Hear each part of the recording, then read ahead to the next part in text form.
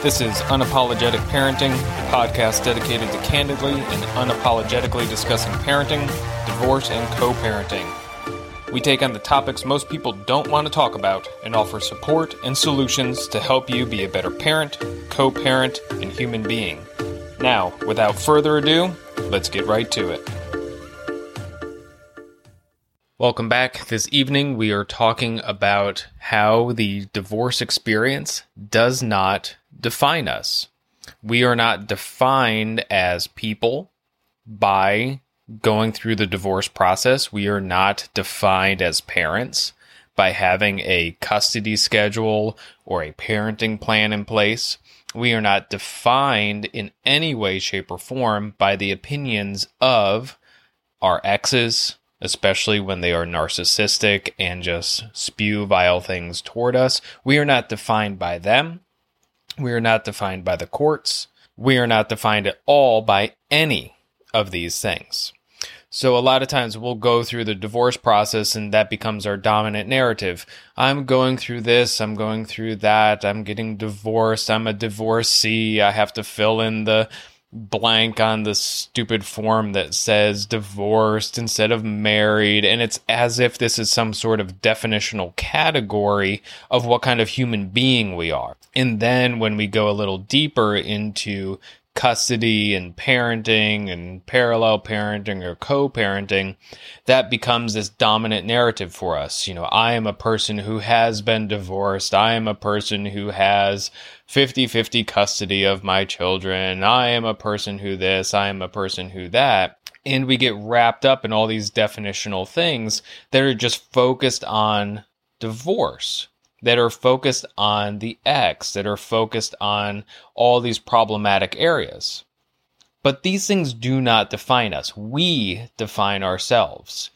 Every single one of us gets to decide who we are, how we define ourselves, and the best way to get on the path of defining ourselves in ways that are self-honoring and self-empowering is to develop that clear vision of what we want. So instead of looking at the divorce and going through that with agonizing detail and rehashing the past and trying to dig into the past to figure out what happened in the marriage and performing autopsies on whatever happened with the ex, we need to shift our focus to the things we want to create. So it's, yes, I got divorced. Yes, this is the possession schedule. It is what it is. And now moving forward, I am going to create X, Y, and Z, and then start getting yourself into that space of defining what sort of life experiences you're going to have. What sort of life experiences will you have with your friends, with your family, with your loved ones? What sort of travel will you have? What sort of encounters with others will you have? What will romance look like? What will family time look like? What will family vacations look like? And really go deep into those things that are in front of you, those things that still are there to be created by you. From there, identify the values that you have within those spaces of the things you want to create. And then realize, oh, I'm a person who values connection. I'm a person who values intimacy and vitality and love. I'm a person who values peace and joy. And define yourself by the values that are revealed by your work on defining the things you want to create in life. Discover so much about your core self through identifying the values that are reflected in the experiences that you want to create. And then define yourself in those terms. It's not, oh, I'm a divorcee and I'm just this and that and I have this, possession schedule. No, I'm a person who values connection and intimacy and love.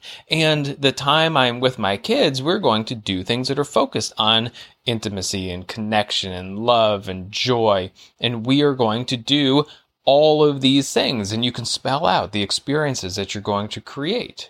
And now you start identifying yourself in terms of what you are creating. You start identifying yourself in terms of one who values joy and love and peace and all these things. You identify yourself as one who is creating. You identify yourself as one who is evolving.